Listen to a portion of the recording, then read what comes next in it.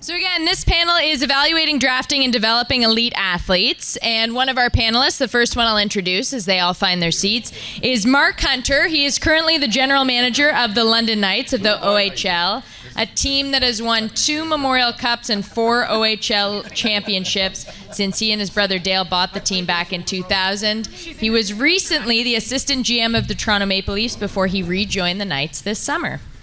Mike Liud played 15 years in the National Hockey League. As a former NHL player, he formed Octagon Athlete Representation in 1998, and he serves as Octagon's managing director. He is currently a certified NHL player agent.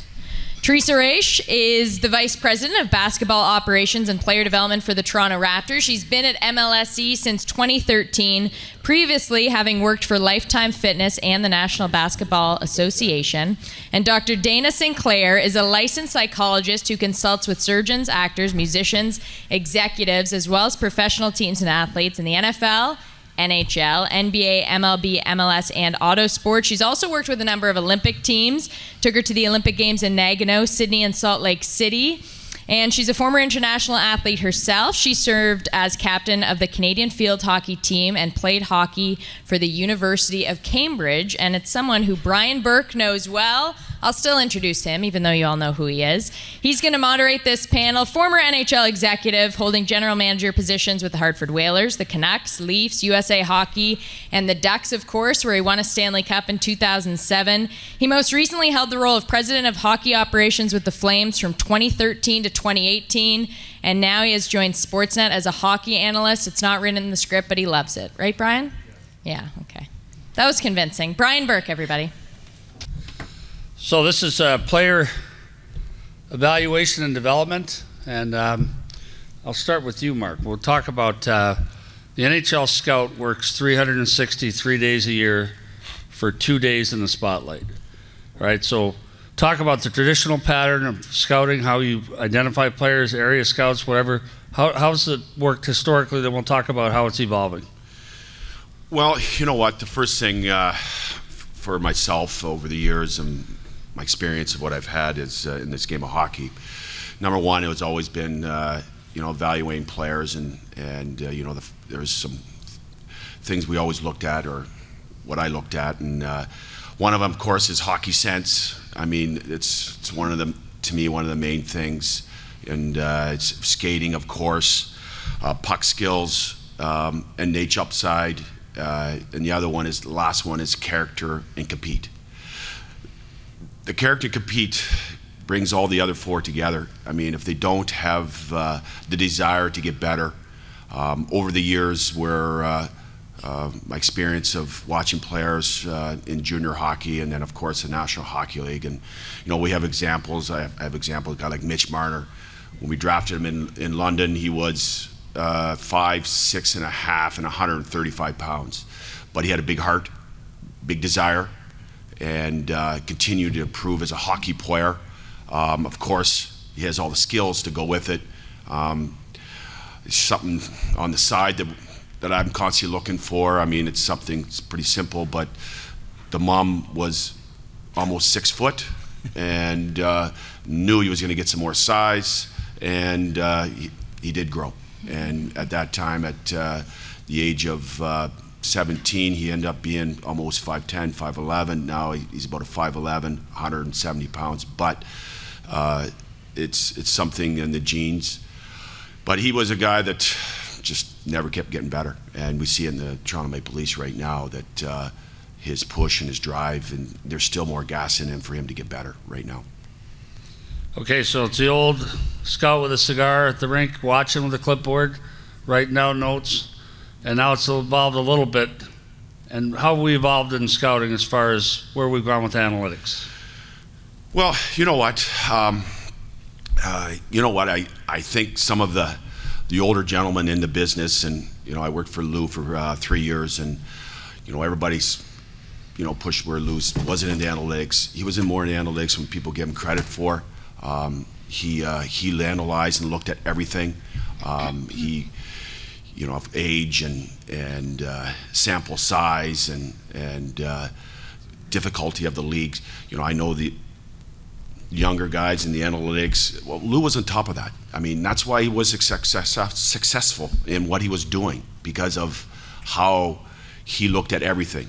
And I don't think some of the older guys get credit for doing that. And I see some guys, some people bring it out to the forefront, where Lou is a very quiet guy. He wouldn't bring not too many secrets out there. He keeps his things pretty close, where I think that's from the old to the young, what you just talked about, Berkey. I think it's, I think sometimes in the business, it's, I think you keep things closer to what you're doing. You don't have to tell everybody how smart you are. And I think a lot of young guys in this business want to show how smart they are, instead of just showing on what you got in product you got on the ice. And that's what I see. Okay, so Teresa, I said famously at the MIT Sports Conference about 10 years ago that analytics were like a lamppost to a drunk. Useful for support, but not necessarily for illumination. Tell us how the business has evolved. So I've been with the Raptors now this is my 6th season. And for me, I was, my background, I grew up a volleyball player. I worked at Disney World, and then I worked at the league office and operations for 6 years before joining Lifetime Fitness, so like complete change, so recreation. So that gave me a great breadth of knowledge, but what I'd never done is work for a team before. So coming into the Raptors, I was a clean slate. And Mark, you're just talking about, the guys who have been around a long time. They've been doing it a long time, and there's a lot of wisdom and knowledge that comes from that. So for me, coming into the Raptors was really trying to figure out the balance of, okay, what ideas do I have and things I've seen that aren't at sports or at the team level that make sense? And then ultimately, how do I affect change? And I think analytics is a big piece of that.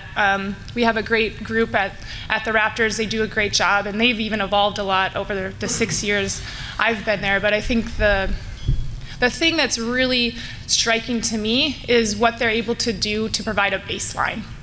It's something that you can't evaluate things if you don't have anything to evaluate them against. So you can go and say, oh, we had a great practice today, but what are you comparing it to? And I think that's what we've really focused on, is providing and figuring out what that baseline is, whether it's analytics, if it's development on the court, if it's physical fitness, it's a whole myriad of different things. And that's really, really helped us to measure progress, and that's also really helped us set goals. And I think that's really shown, starting to show the fruits of our labor now. It's 6 years ago, drafting these guys, it's a draft of potential. Oh my gosh, talking about hockey, the guys that you guys are drafting are so young, and you have to kind of take a flyer on them. And the same thing happens in basketball. It's only two rounds long, so you only get a couple tries, and those picks are becoming more and more valuable as the rookie scale contracts become more and more a great deal as the money keeps coming in for basketball and the salary and contracts. So I think what you're talking about with support versus ruling out is, I want to take it even a step farther, is what the numbers and what setting the baseline does. It really helps us track and evaluate, and honestly, it motivates. If you can say you improved this much over the last year, that's going to motivate you to keep doing those things that are helping you to continue to get better. Because honestly, especially, I know the NBA, that's what I work closest with, it is getting harder and harder to make your team better. Trades are getting harder and harder to do. It's getting harder and harder to sign free agents that you don't already have on your team, so you have to draft well. And you have to invest in the players that you have. And you have to get their fullest potential. And I think really working with our data group as well as our player development group to really set a baseline and show progress has really helped us. Excellent. So Dana, make full disclosure, Dana worked for me for 12, 15 years anyway. At least. And so our template in evaluating players was, number one was eyeballs. We go and watch them play. It's a novel concept for the pure analytics people, but we actually watch the athletes compete, including the warm-up. That's why we don't do it by video, including body English on the bench and everything when a player gets yelled at. Number two was our background checks and our interview with the player. So Dana would interview the player. We would find out everything we could about this kid. In the first 3 rounds, we knew everything. We knew what he ate for lunch, what his parents did, what his siblings did, what his cousins did, the whole thing. And then third was analytics. And we'd say, all right, this is what we think we're getting. what can we compare it to? So Dana, talk about the makeup. Baseball uses the term makeup, a player's makeup, his character. How do you assess that? Right. Well, I'll tell you what it is that I do first. It's sort of the behavioral analytics side of the selection equation. So I assess and interview prospects, and I'm looking for things like how competitive are they? Are they self-motivated? Are they impulsive? Are they going to be consistent? Can they stay focused, especially under pressure? All of these types of things. Are they too perfectionistic? Are they too self-critical? So once we've had a look at those things, I think it's very important to know those things clearly, because it's helping to quantify the risk of each individual athlete. And I do think that process has to be done properly. You can't back yourself up on just using computer-generated assessments. You have to actually speak with the individual and try to challenge them and push them to find out what really their profile is like. Because I do feel that we tend to forget that talent is, while it's key, of course, it's driven by personality factors and behavioral qualities. Excellent. Mike, on the player representation side, you're a star goaltender in the National Hockey League. Now you represent players. What has that analytics affected how you guys do your jobs? Well, we're tapping into everything that the panel has talked about, right? What has changed in our game is when I recruited Ryan Miller, he was 21. Now we're recruiting 15-year-olds and some people younger, right? So the younger you go, the more impossible it is. The entry draft when I was in college was age 20. Now it's at 18. So it is a guess. But from an analytical standpoint, what Dana's talking about is key, and it goes with Mark's hockey sense, the ability to analyze the game at speed, and the ability, to compete. And that is an ability; it's a skill. So, as a former player, I'm looking for the same things, right? When I go to a game, particularly with goaltending, which I think it's very evident, is they have to be able to track the puck, focus. They have to be able to move, the skills of skating or balance on your skates, and they have to compete. And the compete is not when they win 2-0. The compete is when it's 5-5 and they make 3 saves in the last 10 minutes of the game. That's an analytical stat that nobody's looking at, and I know for a fact it's critical. So, we have, I think I have an advantage because I've studied the game and played it and lived it for a long time. But, those are, when they're this young, 15, 16, it's a guess. It's just a guess. And the other component is the development. I think that it's one thing to recruit a kid, a player. It's another thing to or draft them.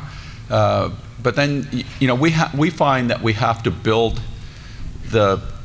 not the skill, but the understanding, the hockey sense back into them, because that's being stripped away from the coaching. Everybody is going to look at a successful NHL coach, and the word system has leaked right into Pee Wee hockey. And a system is mutually exclusive to development, right? We used to call it a game of mistakes. Go make mistakes, learn. And now it's a game of don't you dare make a mistake. And that just suffocates players. So, and then back to Dana's point, is that crippling to them? Are they beaten by it? And as they evolve, my favorite topic is, because I just learned this, I think the male brain forms at 25 fully, right, or something of that nature. Sounds fine so, to me. yeah. So, you're talking about these kids are going to go through an evolution of emotional change and intellectual change. And sometimes you just throw your hands up and say it's just a guess. Well, we are producing the best drill executing players in the history of the world. They can go through without question. They can go through cones better than anyone back in the day. We've lost some of the hockey sense, and my feeling is that's because there's no unstructured hockey anymore. No one plays that's outside. Right. Without question. Yeah. I think the kids don't play on the ponds anymore because climate doesn't allow it.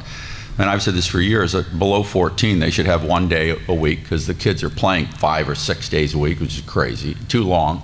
And they should have 1 day where there are no coaches. Just replicate the pond. And I was just going to add in there, sorry, I was going to say by 18, they're pretty much set. You can go with the profiling at 18. What about some of us who never grow up? What are we gonna do Well, about that's them? a problem. So this issue, this hockey specific, there is no unstructured hockey for these young players anymore, hardly any. They don't play outside. They don't. The coaches overcoach. There's too many games and not enough practices. So that's what I'm talking about with Mike is, we learned hockey growing up. It wasn't 5-on-5, and it wasn't shirts and skins because it was minus 15. It was gray parka, green sweatshirt, red hoodie, and then against the other guys, and it was 8-on-8. So you learn quickly to move the puck. You learn to find people. It's absent from what our kids do now. When I was in Anaheim, we skated on the Rideau Canal, and we had 2 guys on our team who had never played outside before. Imagine that, NHL players had never played outside before. So Dana, Teresa, you wanted to talk about development too? The use of analytics or the critical play, because we can draft all we want, but if we can't turn them into players, we're not really getting our job done. Yeah, I think, well, you hit on it a little bit. Once you get a player, that's when your job starts. Really focusing on, and the thing that we've really tried to do is when we talk about player development, it's all encompassing. A lot of times there'll be 2 people on a team that have the same title. It'll be player development, and one will be the drill guy working out with the guys on the court after team practice has been done, and the other one is going to be the one who's taking them to become a professional, showing them how to eat right and showing them how to sleep right. And we said, why do 2 people in our organization have the same title? Well, it's because those things they need to be done together. So I think taking a holistic approach, looking at how we're growing our players, not just on the basketball court in a silo and not just off the court in a silo, but how they complement each other and how they have to develop together. And that's what we've really invested in. And it's interesting you say that about unstructured play. And I think basketball has fallen to the same place. You get these people who, growing up, all they're doing is playing games, and they aren't developing the foundational skills. And I know you mentioned we have a lot of guys who can go through cones, and ultimately in the NBA, like if you're not working on your shooting, you're never going to see a court. And unfortunately, some of these guys, all they do is play games. So we almost had to go the other way, and we have to go back and make sure that sometimes when we get players, we have to go back to the very, very basics and make sure they have the foundation before we really get out there. So it's just doubling down on those things, developing them as a player, and then also understanding what their role is on the team and making sure they're developing those skills that are going to get them on the court, because ultimately that's what every player wants to do, is they want to play minutes.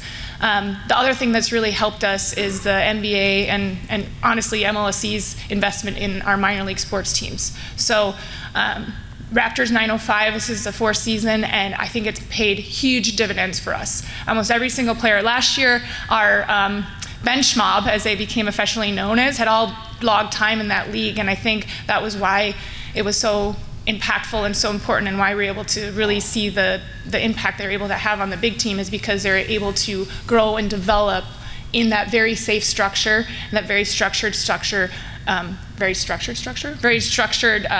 organization that's directly tied to the Raptors, so they could take those things that they're learning, those foundational things, and apply them and see how they perform before they go and impact the big team. And Mark, last year your Marlies won the AHL Calder Cup championship. What was that from a development standpoint? What do you think that's worth to a player?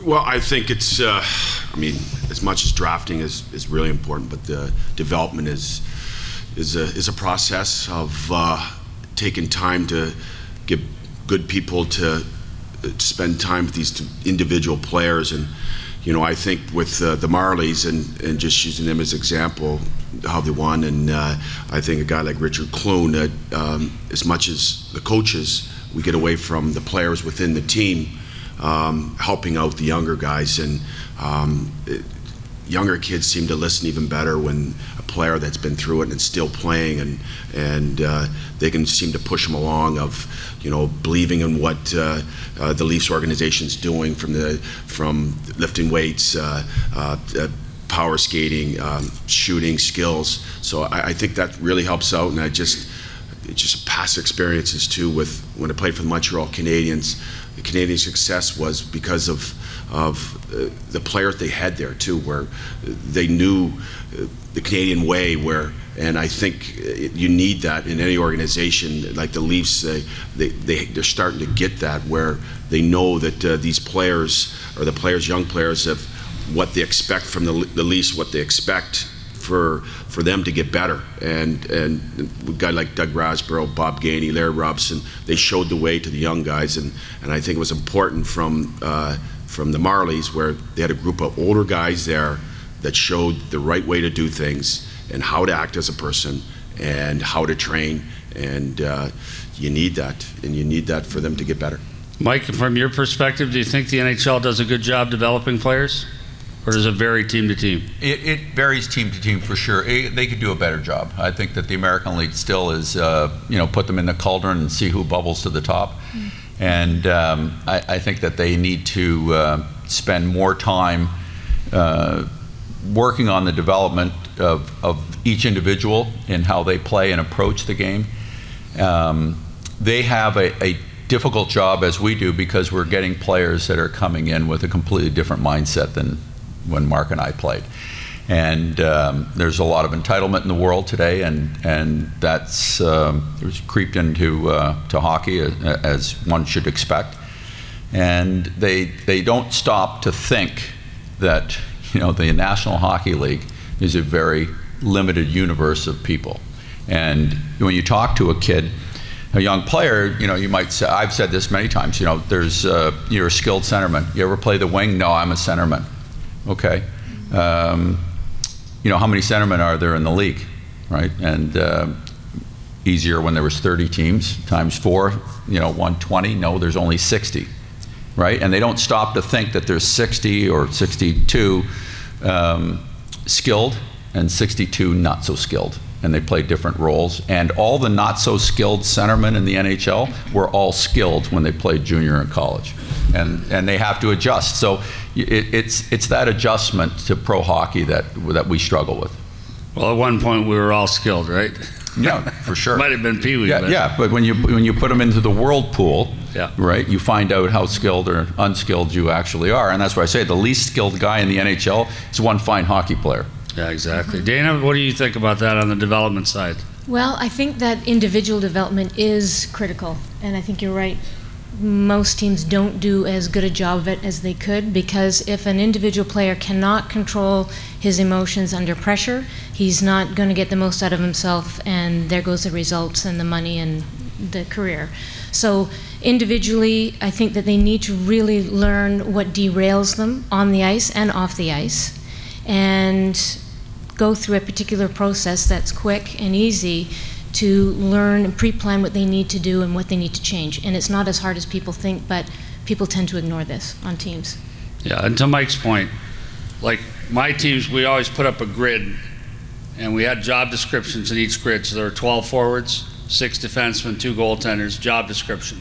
And we drafted for a job description. You had to draft a guy and say he's going to fit in this box. So it might be a third line left wing, has to check, has to fight once in a while, has to be able to kill penalties. And so when that player gets hurt, we don't call up the best player from the American League team. We call up the player from that box. So you draft with an eye on a certain box on the team. Go back to the draft when you mentioned him before, Mitch Marner. I was at that draft. I thought you were going to take Noah Hannafin, big, skilled defenseman. I thought you made a huge mistake taking this tiny kid, but it's worked out pretty well. Yeah, it has. I mean, I think I inside information where I was in London, so I ended up drafting him in the OHL and knew his makeup and knew his desire, and that's where I think what you just said earlier on about the gathering all the information the scouts have to do and making sure what you're getting they have to improve, and they have to keep getting better, and they have to want to win. And Mitch has some attributes that it's important to any hockey club, and we end up winning a Memorial Cup in London. I just think he'll keep pushing here to win a Stanley Cup, because that's what he's all about. And just to get back to, that's what you need when your scouts need to find that inner desire. And I just, it's just really from my instincts and watching him, and I just knew he was going to just blossom. Mike, who's the most competitive guy you ever played with? Got to say my brother, Ray. Ryan Sutton. Well, he was, certainly when he in Philadelphia when he, yeah, he was. Competitive, Brian certainly, he's right there. Kevin Dineen, very competitive. And, the guy that, just to put it full, the most competitive guy that I played against, Wayne Gretzky, right? I mean, I'd made there was this one moment where I made a stop. It was a great stop, right? It was against Wayne. It was on the cover of the Journal the next day in Edmonton. After that, puck went over the glass. He came right back, he came around, he tapped me on the pad, said, great stop, went right to the face-off before we changed, right, and put his stick down. Let's go again. Like, you got that one. Let's see if you get this one, right? Very subtly, there's not a lot of physical part to his game, obviously. He's too busy scoring. But he was supremely driven. Dana, who's the most competitive guy you drafted? Ooh, I'm thinking I'm going outside of hockey. Russell Wilson. Seattle Seahawks. Yep. Teresa, how about you? Well, I mean, I think I haven't drafted this guy, but that Michael, you work with. I mean, when you were talking about that, I was just thinking about Michael Jordan, how he has a reputation of being the most competitive guy, and how he was able to channel that to become the greatest. I think anytime you see a player, because they're all competitive, they don't make it this far if they're not competitive, but those that really get to the elite level are able to channel that competitiveness, similar to what Dana kind of was mentioning, channel that competitiveness for good and to help them get to the top. Okay, so we're going to open this up for questions in just a couple. How's our time, Trev? Okay, so we'll open up for questions in 5 minutes. Going back to when they changed the rules, Mike, you said drafting 20-year-olds, how much easier would that be than drafting 18-year-olds? Immeasurably. You have more time to analyze them, right? So there's more of a book on the player, and you have more time to watch them go through the process of being a young player, say in the CHL, having success. What does he do after that, right? From 19 and 20, does he keep going? And you just I'll go back to Wayne. Like every time I played against Gretz, and we played together against each other for 14 years, there was many times something new in his game that I hadn't seen before. Just something little, right? So it doesn't happen by accident. And so if you have a 4 or 5 year period to watch somebody, you're going to see that. And your feeling on the draft age in the NBA, Teresa? It's one and done mostly, right? Well, it's actually changing. So they're talking about going back now to making it eligible. It's working with the NCAA and their rules of what's possible. So it's looking like we're actually going to be able to draft guys that are younger again, which opens up a huge can of worms. But I think the one thing that you always are looking for is that one NBA skill, and a lot of times that skill reveals itself pretty early. It's just all those other things that, all the intangibles that come along with it. And those are the things that we've been really successful at finding. I think Fred VanVleet is a great story. He played 4 years undergrad at Wichita State. He led that team. They always won. He was always a winner. But you look at him play, and you're just kind of like, where does he fit? Where does he fit on an NBA team? He's kind of positionless. Well, not positionless. He's obviously a point guard. But how does he fit? How does he make an impact? And he has proven himself time and time again to be an invaluable part of our organization. You mentioned, so Teresa mentioned one skill.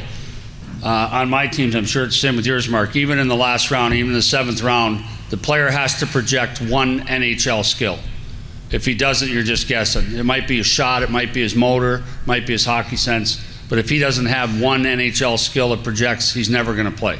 You guys do it the same way? I agree with you, Brian. I mean, especially in the later rounds. I mean, the early rounds, you want more than just one good skill. I mean, but in the later rounds, you're hoping projection. He's a fast skater, or his hockey sense is real good. One thing, as being involved in hockey, we all believe we can get their skating better as long as they've got an engine there. They want to get better, and it's hard to improve the hockey sense, but the skating can be improved. Strength, and if you get strength, the skating will get better. So. Yes, I really agree. The one thing that is very important is you push one thing that he does really well, and it usually, hopefully, you blossom the other parts of his game. Okay, perfect. All right, any questions from the group here? I guess the other thing I'm just going to add real quick is on draft night. The other thing that we're really looking at when we're evaluating players is how they've gotten better. Kind of goes back to the baseline. So the first time we see a guy, it's like, okay, this is where he's at. This is the one skill we think he might have. This is where he needs to improve, and then tracking that over time. So even if a guy isn't quite there, if we've seen improvement, and obviously the intel, talking to coaches, things like that, you get a little bit of that, and that he's improved, and this is the area, and this is how he works. Like, we're going to draft that guy. Because sometimes though you got to be careful of that though, because I've seen in years past. I mean, I know everybody in London. Sometimes we hide guys there, and we have a million scouts there. They get all worked up because we have fourth line players there, but they're not really fourth line players. The year we went to the Memorial Cup, we had our fourth line was Bo Horvat, Chris Turney, Josh Anderson, and all three are playing in the National Hockey League. Made a good team. They were young kids, got hidden down the lineup. Should have played more. And the scouts come back, wow, Josh Anderson, you didn't play much. Well, at the time I had some other players better. So you have to be careful of watching players from the scouting standpoint where they get hidden down the lineup because they're a good team. We had a good team. We were winning. We had Austin Watson. We had Vladdy Neskakov, and I could go on with some good players. And they got hidden down there, and they fell in the draft because of it. And they end up being good players. Where Tim Burke from San Jose ended up drafting Chris Turney in the second round, and everybody said, "Wow, that's the worst pick ever." Playing the fourth line for the London Knights. Why would they draft in the second round? Well, he was right. Well, Tim Burke, he had a gut feeling. He's seen him, watched him, and seen that he was hidden down the lineup, and now he's an NHL player who's going to play 800-900 games and a quality player in the National Hockey League. And a guy that doesn't fit one box fits like 6 boxes. He's a Swiss Army knife. And he was hidden down the lineup where it took good scouting and where you're watching him and keying in on a guy where you're going, why is he down the lineup? You're holding him back. Maybe it was. That's what we say. we call up Mark and go, "You're holding my guy back." That's what the agent said. I had Joe Resnick call me all the time. Why are you not playing this guy more? Well, you had a good team. And it takes the pecking order of a good team. You had your first and your second and your third line. And that's why I give Chris Turney and the dad, and maybe not Joe. Joe was going crazy on me. But with the rest, with the dad and the young man, they accepted the role. And you know what? Next year he played a lot for us, took off, and a great pick by the San Jose and Tim Burke, of course, who stood up and made a tough decision at the time. That was my theory on why I didn't play more. I thought they were just holding me back. Yeah. But it shouldn't be lost, the Mark's comment about the parents, right? Like, well, that was going to be my next question. If we didn't have one from the crowd, we'll hold up one sec. Parents. Well, in that case, what is happening with that player is that he's learning from those older players, the better players. He's chasing them that are on that team, right? When you play on a good team, you're learning the intangibles, how to compete, how to challenge yourself, fight for your ice, right? That it's just, these are for sure, I don't know the young player, but for sure, though, that experience in London carried forward to the NHL and allowed him to move through I assume he started in the American League and to play. There's no accident with that. And you know what, it's funny, we've had years past, and because I used to argue with the analytic boys there from the Leafs, because I go, Robbie Thomas. He was a young man that played for London. At 16, they go, well, I need to play him. I says, well, he's 16. We're breaking him in slowly. We won a Memorial Cup in 2016, and he was not a fringe player, but just we're breaking a spare player. And he accepted it. And you know what? He had character to fight through it. Because when you get to the National Hockey League, it's not all sunshine. There's going to be bumps in the roads where you got a tough guy like Berkey here is going to say you're not playing tonight or you're getting sent down, and how you adapt to it. If you just sit there and cry like a little baby, or you sit up and go, I'm going to battle through this, where Chris Turney's, the Robbie Thomas, they battled, and that's why they're going to be NHL players. They're not going to accept being down. They're going to keep going. Parents can be a great asset, can be a great liability. What's your view on their role? Oh, the parents are so important. I mean, those are the people that give these guys the foundation. When we were doing intel reports, the parents are like the most important people that we're trying to learn about who they are, what their background is, how they've impacted their kids. And I mean, looking at our roster, all their parents have been very involved in their lives and have been a huge, huge influx. And I think what Mike was saying about teammates is also really important. And you made a comment about sending them down. And I think that's the one thing as an organization we've really tried to focus on. When you're getting sent quote unquote down, it's actually investing, the team is investing in you. We're investing in you to get better. And I think the biggest thing is you don't get buy-in right away from that, but when you can point to stories where you can say Pascal Siakam and Fred VanVleet played almost exclusively, I shouldn't say exclusively, sometimes there's injuries, but in the G League their first couple of years, they won a championship there. Now they're huge role players for our team. They're a reason why we have the deepest bench. And now guys who see the opportunity to go to the G League want to do it. They're asking us to play there because they see how that can impact them, their skill development, and their ability to impact the big team. So I think sending down and like proving yourself is, we've taken it even one step farther. They're asking us to play there. They're wanting to play there because they see how that can really pay dividends and be able to impact their career. And we just signed Fred to a free agent contract. That's when you get the money. So I think that's also another thing, and when I relate that to parents, a lot of times the older players, the players who have gone through it, are serving as those guidance of like, do it, this is going to help you, I did it, this is what happened to me. Dana? I don't worry about parents at all. I think by the time they get to me at a draft, they're 18, it's all about them, their behavioral profile is set, they can always improve, for sure, and that's part of what development is. But I've seen so many sort of good parents who cannot deal with their kid and vice versa, that it really doesn't have an impact on my area at all. I can tell you from experience, parents can be a major hindrance to a player.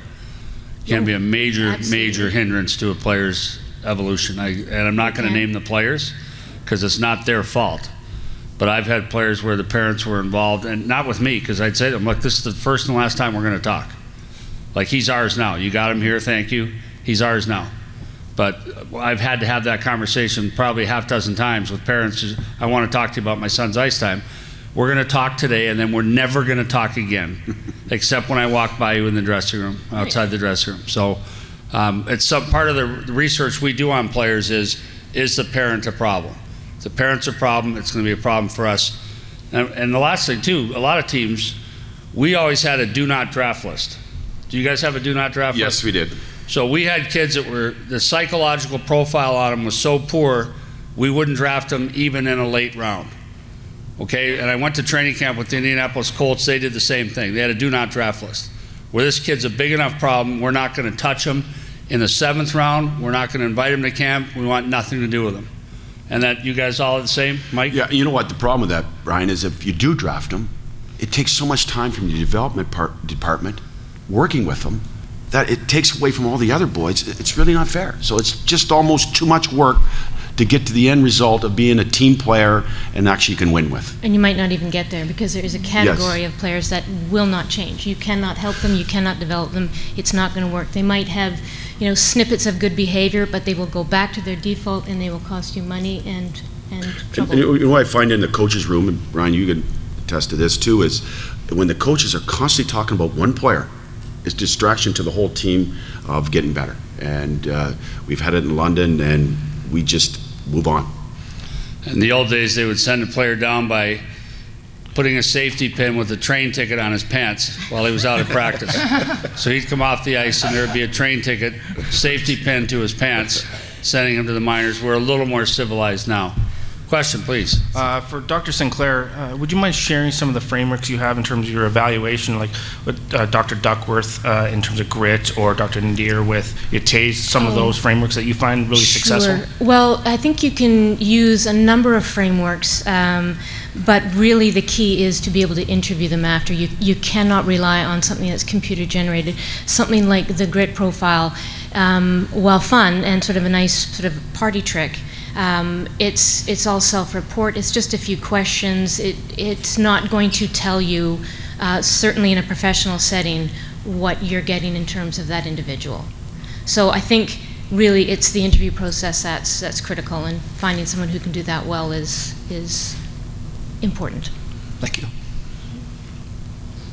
We have another question there. Hi there, guys. My name is Cooper. I'm in my third year at Brock University. This is for Teresa, but really everybody up at the panel. What is the biggest driver in a player having success early in their career, but then slowing down in year 2, 3, 4, etc.? I'm thinking guys like Dak Prescott or Norman Powell, for example. Other than beginner's luck, what are these factors, and how can they capture that play back and put it back in their games? That's a great question. You see it a lot. What is it, the sophomore slump, right? It can be a variety of things, honestly. The things I've seen, when you're a rookie, nobody's seen you before. You'll even see it sometimes rookies, especially if they're very, very talented, they'll be able to go out, really make an impact, and you'll even see, like after the All-Star, it already kind of starting. So or the second time you start playing teams. So, this league, they're smart. They do a lot of research. They go up against the guy one time, they're going to remember him the next time. So that's one. The other thing is just figuring out the league, trying to figure out how to be a professional.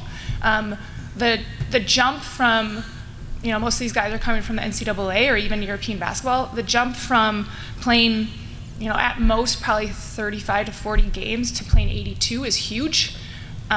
These young kids also are not, they're 20 years old. How much did you think about how much you slept in 8 at 20 years old? You don't think about that and the impacts that it has on your body. So I think there's also, and that all goes along with professionalism.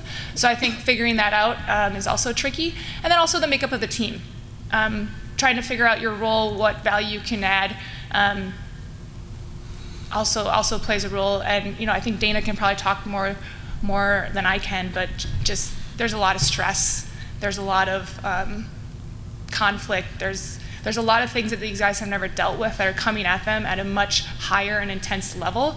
So to figure out how to control is not probably the right word, but how to deal with and manage it. It takes a while, and you'll see some guys kind of have that adrenaline rush, and that'll get them through. But then when they have to really perform at a consistent basis, and it's a big thing. It goes into how you put your team together.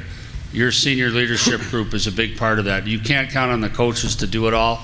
You have to have people in the room that will shape these guys, even to the point where they sit. Which player sits beside each player, the coaches spend time on that. It's no accident. Usually they have defensemen together, but they'll put Mark Giordano in Calgary, who's the best leader on the team. They'll put him next to a rookie rather than next to a veteran. Okay, cool. The other thing is a lot of these young guys, they'll never been exposed to the way that an NBA team does player development. So if things get tough, they'll go back and they'll retract to the drills, the things they did growing up that got them to where they were. And honestly, a lot of those are not what's going to get them to the next level. So they're working really, really hard, but they're not working really, really smart, and sometimes it'll set them back. All right. Thank you. Hi guys, fantastic panel. Learned a lot. I won't be drafting anytime soon, that's for sure. My name is Adil. I manage the NHL app within Canada, and the question that I wanted to ask you was, what are some of your biggest draft regrets, positive, negative? We don't have enough time. and what was the lessons that? Jesus Christ, I'd be here all day. I went 4 years in Vancouver and didn't draft one player that played in the NHL. 4 drafts in a row. We changed some of the scouts after that. My question though was, what's sort of the biggest lesson that came out of that where you said, how did I miss that? That makes a lot of sense. What was that insight, that lesson from that regret?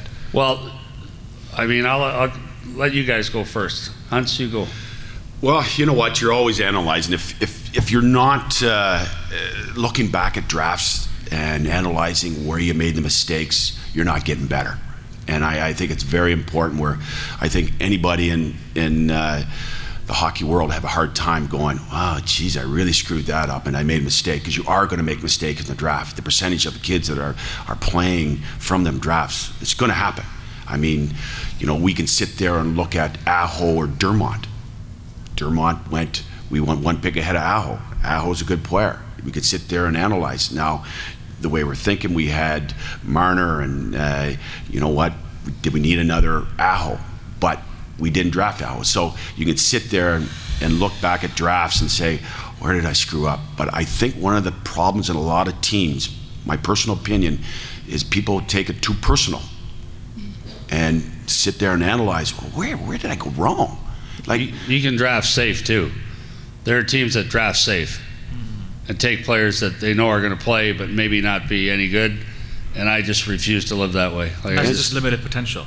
and that's where I think you're not going to hit. You're not unless you strike out once in a while. You'll never hit home runs. So, and that's where I think, Shanny from the top of the grid, he has been very good from the start. He wants to go for it. He wants not just to be, well, maybe he's just going to be a fourth line player or a fifth, sixth defenseman. He never, if we talked that way, my scouts, the hammer would come down. He didn't like it. And interestingly today too, agents are more and more hiring psychologists or helping their players get through interviews, teaching them how to do it. I was on a plane once on the way to the NFL Combine, and there was an agent sitting there basically teaching his guys how to do the written tests. So that changes things a little bit too. Yeah, when we talk to players at the NBA Combine, 5 years, the first year, it was rare that anybody ever worked with a sports psychologist. Right. Now, if they haven't, they're in the minority. But I'm talking about specifically to get through the interview process, not sort of okay, I gotcha. performance on the court. So it's a different thing. Different thing, yeah. And with that, we've talked to the kids about, that is a big part of it. Right down to a scripted answer. And the scouts all laugh at it. You read through it. What we would encourage player to do is to talk passionately about the game. It's a job interview. Tell them how you want. You're how not you telling play. me they're not schooled? Stop it. You Not our agents school. guys. No, you agents the other school guys. them all. your guys. Yes, stop it there. You're No. not. No. I'm What? telling you. I'm Some are telling pretty you. good too. Draft one of our players and you'll know. I will tell you. I stopped interviewing players at the Combine because they're so well coached. I had to and I call try you to out. screw them up. I'd say, "What kind of a dog do you have?" And the kid's like, "Well, Jesus, that wasn't on the list my agent gave me." So he's thinking, "Well, I don't want to have a wimpy dog. Maybe I should say a Rottweiler." And this kid's totally screwed up. Now I got him where I want him. Now I start asking him questions. I ask him, "What kind of watch is it? What watch are you wearing?" He's like, "Well, if I say an expensive one, he's going to think I'm entitled. If he say it's a Timex, he's going to think I'm cheap." Now I got him off the script. Okay, talk about hockey. So I stopped interviewing kids at the Combine because of what you guys do. Question. Not us. Hey, that's a broad brush. You can't do that. We got time for one more. Hi, Phil Mizuki, Durham College sport business graduate student. Society and sport culture are constantly changing, and 18-year-olds today are much different than the ones maybe even 5 years ago. What kind of initiatives are you taking to stay on top of changing player mentality and skill sets as they come up? I'm not sure that, I think that there's more pressure in the world. I think that they're exposed to a lot of outside stimuli that influences their personality. But, the players that are going to be successful are zeroed in on what they're doing. They're playing hockey. If they're distracted, certainly playing video games, they can get trapped into playing them till 2 o'clock in the morning. But that's no different than watching TV till 2 o'clock in the morning. So if they're playing junior, right, and they're not going to school, then they have no reason to get out of bed in the morning. That's also a problem. So I think that you try to encourage them to have a full life, to have other interests, to stay focused in playing hockey, to make that their primary goal. But read a book, stay engaged with the world. I mean, that's you're going to have a better athlete. But the focus for them is still they get up in the morning and they should be thinking about practice and what they're going to achieve, and the practices are the links between games. So if they don't have that, they're not going. All the rest of it is moot, actually. Okay, we're going to move on here. I want to thank our panel. We'll take a group picture here. The next speaker up will be Christine Simpson from Sportsnet, is interviewing Donald Fehr, the executive director of the NHL Players Association. We got about a 5-minute break now, and then we're going to go 10-minute break, and then we'll go right into it. Thank you, panel. Thank you.